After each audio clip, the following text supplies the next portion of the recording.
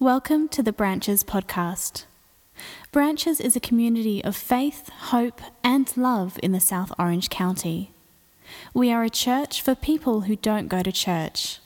If you'd like to learn more about our faith or our community, visit our website at branchesoc.com. So, this week's message is surprisingly about the kingdom of God. I wanted to title this one, so I titled this one, He Bought the Farm. And I'll get to that in a little while. But just to recap the series in one sentence, the kingdom of God, kingdom of heaven, God's reign on earth as it is in the heavens.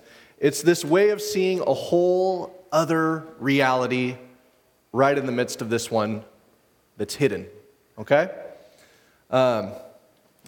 So Saturday, my wife and I and our three girls, we drove up to LAX like you do on a Saturday, on the 4th of July weekend.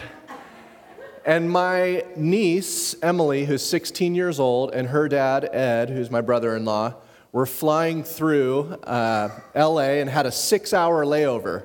Now, they live in Indiana, so I only get to see them once or twice a year. And they were coming from South Korea. They had been at a conference with my dad, who's right there. Welcome home, Dad.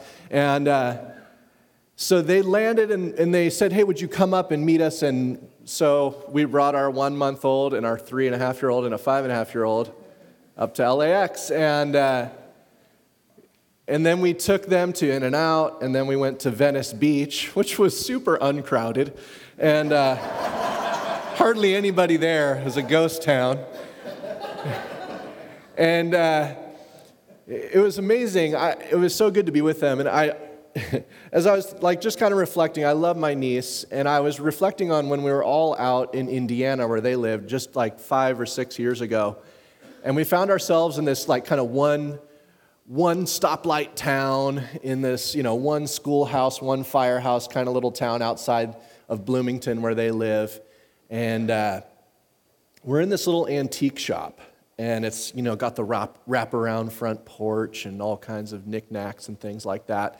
And Emily, who's probably 10 or 11 at the time, sees this dress hanging there, and she turns to my sister, her mother, and says, Mom, isn't this dress just to die for? And I'm thinking, no, it's not to die for. Not because I didn't like the dress, but the phrase that we use there, to die, isn't it just to die for? And that was kind of one of her phrases that she was using at that point in her life. Isn't this just to die for? Oh, the pie is just to die for, And I think about that sometimes, I've heard things like, oh, he's just to die for, or she's just to die for. We don't use it a lot here in Dana Point, in San Clemente, San Juan, that phrase. I don't encounter a bunch of guys at, I Love Bagels after a surf, and they're like, dude, Creek was to die for this morning. It was super fun. Lowers was to die for last week. But it raises this question for me. How long is the list of people or things in your life that are to die for? What is it in your life that really is to die for? Would you die for your spouse, your kids, your country? Would you die for an idea, a thought? Would you die for Justin Bieber, Taylor Swift? How long is the list of things, people, that you would die for?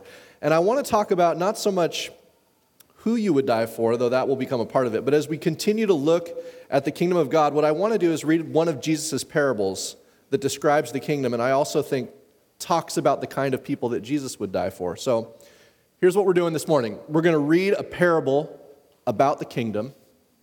Then we're going to look at some different ways to interpret that parable. And then we'll wrap up by talking about who bought the farm, okay?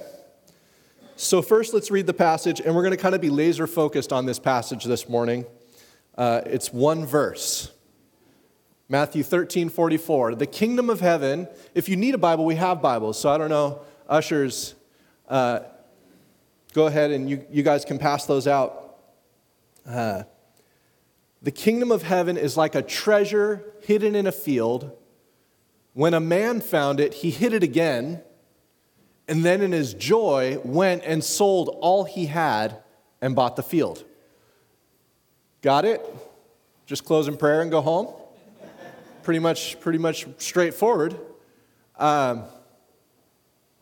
That's it. You'll never believe how much I can talk about 2 sentences. You're going to find out. This is one of the shorter parables that Jesus tells regarding the kingdom of God. And compared to like the sower, we talked about that one a couple weeks ago, much longer. But this does reveal some amazing things to us. And Jesus' use of parables, which are stories. Parables are stories that are comparisons, okay? It's parable means a placing beside. That's what parable means. So if you're not like a grew up in the church kind of person, or even if you are and no one ever told you, you just know which ones are parables and which ones aren't. Parable, a placing beside or a comparison. They're generally used to compare heavenly things with earthly things. This is why Jesus says the kingdom of heaven, a heavenly thing, is like a comparison, a treasure hidden in a field. That's an earthly thing. So parable, short lesson there. You see these throughout Jesus' teachings. But I also think they're stories about what is happening in the world right now for Jesus. It was kind of like a news story about what was going on in the world.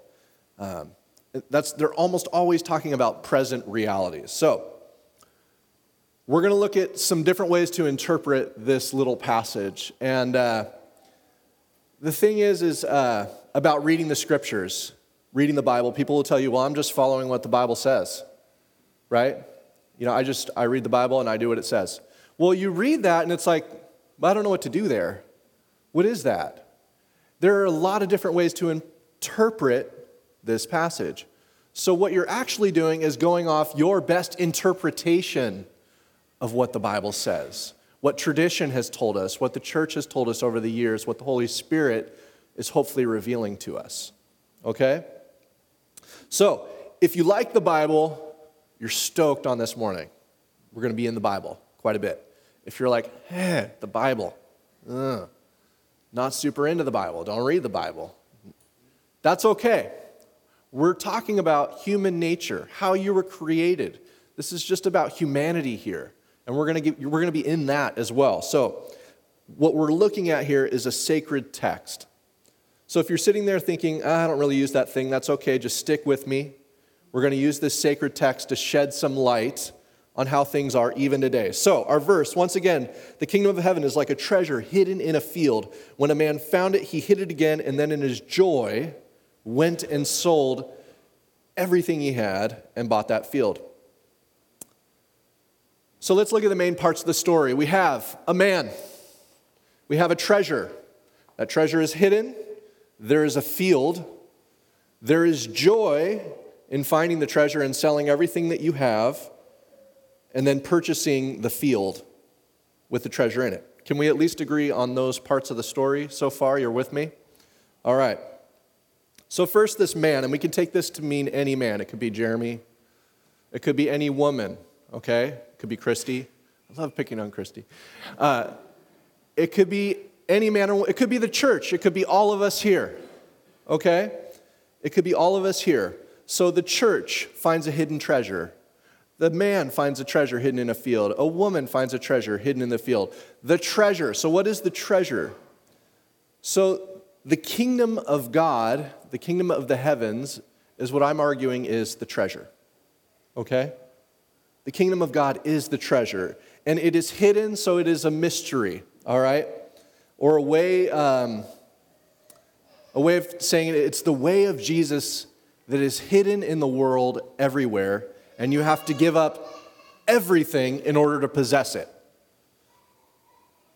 One author writes it this way regarding the treasure. He says, there is only one hoard of treasure, and everything else is as nothing beside it. The treasure is the gospel of the kingdom, the good news of this kingdom, which Jesus was announcing and embodying. Okay, the thing about the treasure, which is super frustrating, is that it's a mystery and it's hidden, okay? So I want to go through a number of verses, and this is where we're going to get into the scripture, and you just got to stick with me on some of this stuff. This is where you want to close your eyes and kind of just listen to the hum of the fan, but you got to hang in there, okay? Hang in there. We're going to go through a number of verses.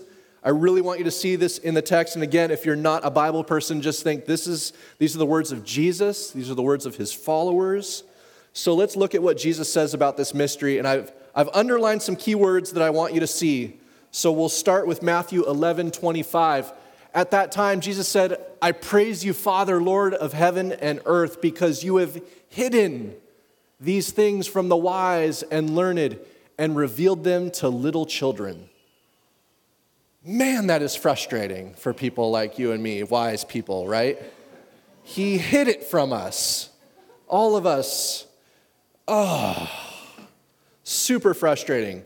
A little while later in Matthew, Jesus is recording saying this, Matthew 18:3, and he said, truly I tell you, unless you change and become like little children, which we can hear all around us, you will never enter the kingdom of heaven. Oh, it's like as a child, all you want to do is be older, right? And then as an adult, all you want to do is be younger, but we don't really want to become we want to become like childish. So, but this is what Jesus, become like a child. And then here in John 3:3, Jesus we're going to go all the way back. Jesus replied, very truly I tell you, no one can see the kingdom of God unless they're born all the way over again. Oh, come on. You hid it from the wise, you let the kids see it, and now I got to be reborn. This is all super new agey and frustrating. Okay? But Jesus, listen to this, Jesus seems to insist that not even brilliant philosophers and theologians, experts in the law or the Yesh, will be able to discern the kingdom at work in their midst. Okay? Rather, it's the mystery-loving simplicity of children that can recognize its hidden reality. Okay, thanks for sticking with me through those Bible verses. I want you to take a deep breath, just get oxygen in that brain. We're going to go through four more. I promise this is for your own good, because I need you to see something that you may not have seen before in the scriptures, okay? So a little repetition is good. Think of this as you're working on your golf swing. You know, you need to work on this. So we're looked at what Jesus said. Now we're going to look at one of his apostles said, Paul. So first, Paul writes in 1 Corinthians 2:7, no, we declare God's wisdom, a mystery that has been hidden, thanks a lot, God, and that God destined for our glory before time began. That's what they're, okay. Then he goes on a little bit later in the same letter. This then is how you ought to regard us. We're servants of Christ, and as those entrusted with the mysteries that God has revealed. And then in another letter to the church in Ephesus, which is in modern-day Turkey, he writes this, although I am less than least of all the Lord's people, this is Paul just humbling himself, this grace was given to me to preach to the Gentiles the boundless riches, I would call that treasure, to preach to the Gentiles the treasure of Christ, and to make plain to everyone the administration of this mystery, which for ages was kept hidden in God, who created all things. One long last one, okay? Another deep breath. Here we go. I have become the church's servant. This is Paul again. By the commission God gave me to present you the word of God in its fullness, the mystery that has been kept hidden for ages and generations from wise people, like the people at Branches, but is now disclosed to the world, to the Lord's people. To them, God has chosen to make known among the Gentiles the glorious riches of this mystery. Just think of the nations there for Gentiles. The glorious riches, the treasure of this mystery, which is Christ in you, the hope of glory. Here's the thing I want you to see. Mystery and hidden. Mystery and hidden. It keeps coming up over and over. And here's the thing, we hate mystery and hiddenness, right? I mean, we want to know how everything works. Tell me what to do. Lay it out in a plan. What are the next steps? What do I have to do? Give me the answers. And a lot of churches grow really big in giving you all the answers and trying to squash this mystery. You want an answer to your question about the problem of evil? Come to our church, we'll tell you. You want an answer about these things, these mysteries? We have the answer. We figured it out. We've done the work. We know all the answers. There's no mystery. And we can wrap up your life real neat in this box. And it works until it doesn't. And some of you have been there. You've been in those churches where it worked and worked and worked and worked, and then it didn't. Where you prayed and were faithful and did all the right things, and your daughter still got cancer and passed away. And all of a sudden, it didn't work anymore.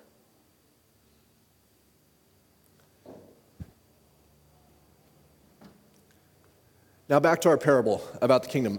Here's the thing. I think people often simply interpret this parable in a way that looks only to the future. Okay? They read, a man found a treasure, and we're talking about the kingdom of heaven, and they see the treasure as going to heaven when you die. That's the treasure. Okay? You have to give up everything to go to heaven when you die. Now that may be true, and I'm not going to argue against that in any way. But I honestly think that that's a bit of an afterthought of what Jesus was talking about. Because what I think Jesus was hoping to reveal was something present that has come near to you here and now. There's this mystery, this hidden reality right in the midst of this one. And it can be yours right now. Turn, repent, turn and enter in. Rethink how you're living your life and enter into this new way of life. Oh, if you could just have eyes to see. You need to be reborn all over again in order to see this kingdom, is what it says in John 3. And we've talked the last few weeks about this. There's this world hidden right in the middle of this one, a world where your value, your worth is never in question, where you have an eternal hope. A world where everything isn't black and white. A world where we are far more connected than we have ever realized. Far more connected. A world where Jesus prays in John 17:21, oh, that they would be one as you and I are one. And now to the field. I promise we're getting to the end. So we have this field in which this treasure is hidden. And the word field here in the Greek is the word agros. We get agriculture. It could be translated field, farm, or country. Farm. There's that word again. The field is the whole world. You see it in all the seed parables. The field is the whole world. Jesus says at some point, look upon the field that is white to harvest. Don't say 6 months, 3 months, 6 months, then comes the harvest. The field, the world is white to harvest right now. The treasure is hidden in the whole world, but is only discovered in certain places, right? In our parable, where the man finds it, and then he goes and hides it again. But here's the thing. The man purchased the whole field. The whole field. One author says that the field could also be a representation, and this is going to get crazy, death itself. So the man finds the treasure, then moves it to a different place, a safe place, buys the farm, and now he can announce his great fortune in striking it rich. That phrase, bought the farm, have you heard that phrase? He bought the farm. This is an old idiom, an old euphemism. There's debate over where it comes from, but one of two places probably, usually to do with airline aviators. Could be war people that when they were killed in battle, the reparations that were paid to the family were enough to buy the farm. to pay off the mortgage on the farm. The other was when they were training and doing exercises, many times these aviators would crash on people's property, and the government would essentially pay reparations to that family, and that man's life, because they rarely lived through these things, paid for their farm. So he bought the farm. He bought the farm. Here's the deal. We all buy the farm someday, right? We're all going to buy the farm. Death, along with birth, are universal human experiences on earth, okay? Those are universal experiences to all human beings. Every last one of us dies. This is the uplifting part of the sermon. This is the joy. But honestly, this is not new to Jesus or the New Testament. Jesus makes all kinds of radical statements about how we need to take up our cross and die daily with your cross, your instrument of execution, and follow him. And I imagine this is where I lose you. This is crazy talk, and that's why it's called a mystery. See, here's the thing. It's not just that the treasure of the mystery of the kingdom of God is only available to those random dudes that are wandering through other people's fields, like finding treasures. It's not they're just snooping around. No. We're all looking for treasure. We're all looking for treasure. We all long for something. It's part of the human condition. We all long for things, and we all suffer loss. That is common to every single human being. You all long for something. You all desire something. You all love something. You cannot not love. You are created in the image of God. You will love something. You will search for treasure somewhere. And you will lose something along the way. Eventually, your life. See, our hope is the thing to which we're giving all our love and all our longing and our desire would be the thing that gives us meaning, that makes our life satisfying and worthwhile and a reason to wake up in the morning. That's what the hope is. And what Jesus is saying is that this kingdom that I'm talking about, this thing that has been brought near to you, this way of seeing the world, this bigger picture, this reality that's hidden right in the middle of this one for ages and generations and has been kept hidden from you, it's available to you. Right here, right now, this one with eternal hope and grace and mercy and a relentless love. He is saying that the mystery, if you find it, it will be your joy to give up everything to possess it. So let's look at it another way. Let's write our parable out another way. This is away from the text. This is Esh idea here. Don't be confused. The kingdom of heaven is like a mystery hidden in you. And when you finally find it, you hide it again in Christ. And then in your joy, give up everything you have in order to lay hold of this mystery and possess it forever. We're going to do one more Bible verse, and then we'll close. This is the way the Apostle Paul said it. Since then, you have been raised with Christ. Set your heart on things above. Don't think things up there or heavenly things. This is a metaphor. Set your heart on the mystery. Things above, where Christ is seated at the right hand of God. More metaphor. Don't get locked into an image that there's this big old man up there on a giant throne. Okay? Set your mind on things above, not on earthly things, for you died. You're clearly not dead. Clearly the people that are reading this are not dead. But he's talking about something here. You died. You bought the farm.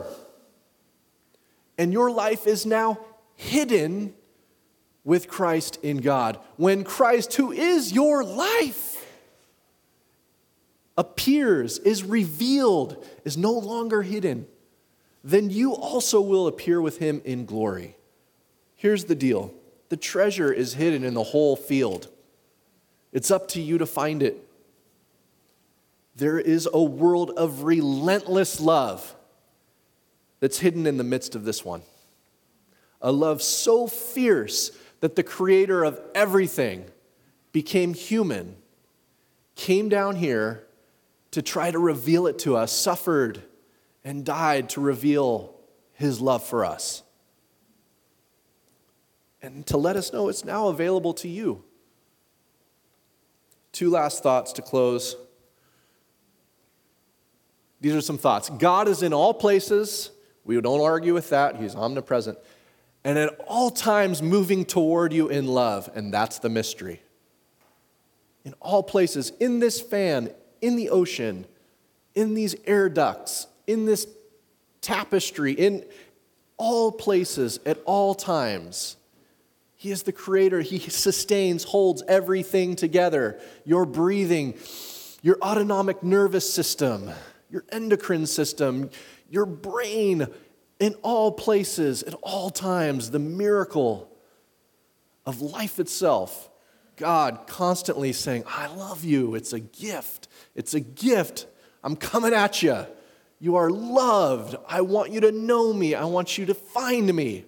And I want you to give up everything for that.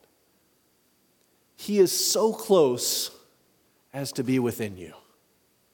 So close as you're created in his image. The treasure is within you. And you have to give up everything to possess it. And this is what we talked about last week. You have to hate your mother, father, brother, sister, wife, and children, even your own life. These are his words, not mine. You have to abandon everything that you have, all your possessions. You have to take up your instrument of execution and follow him.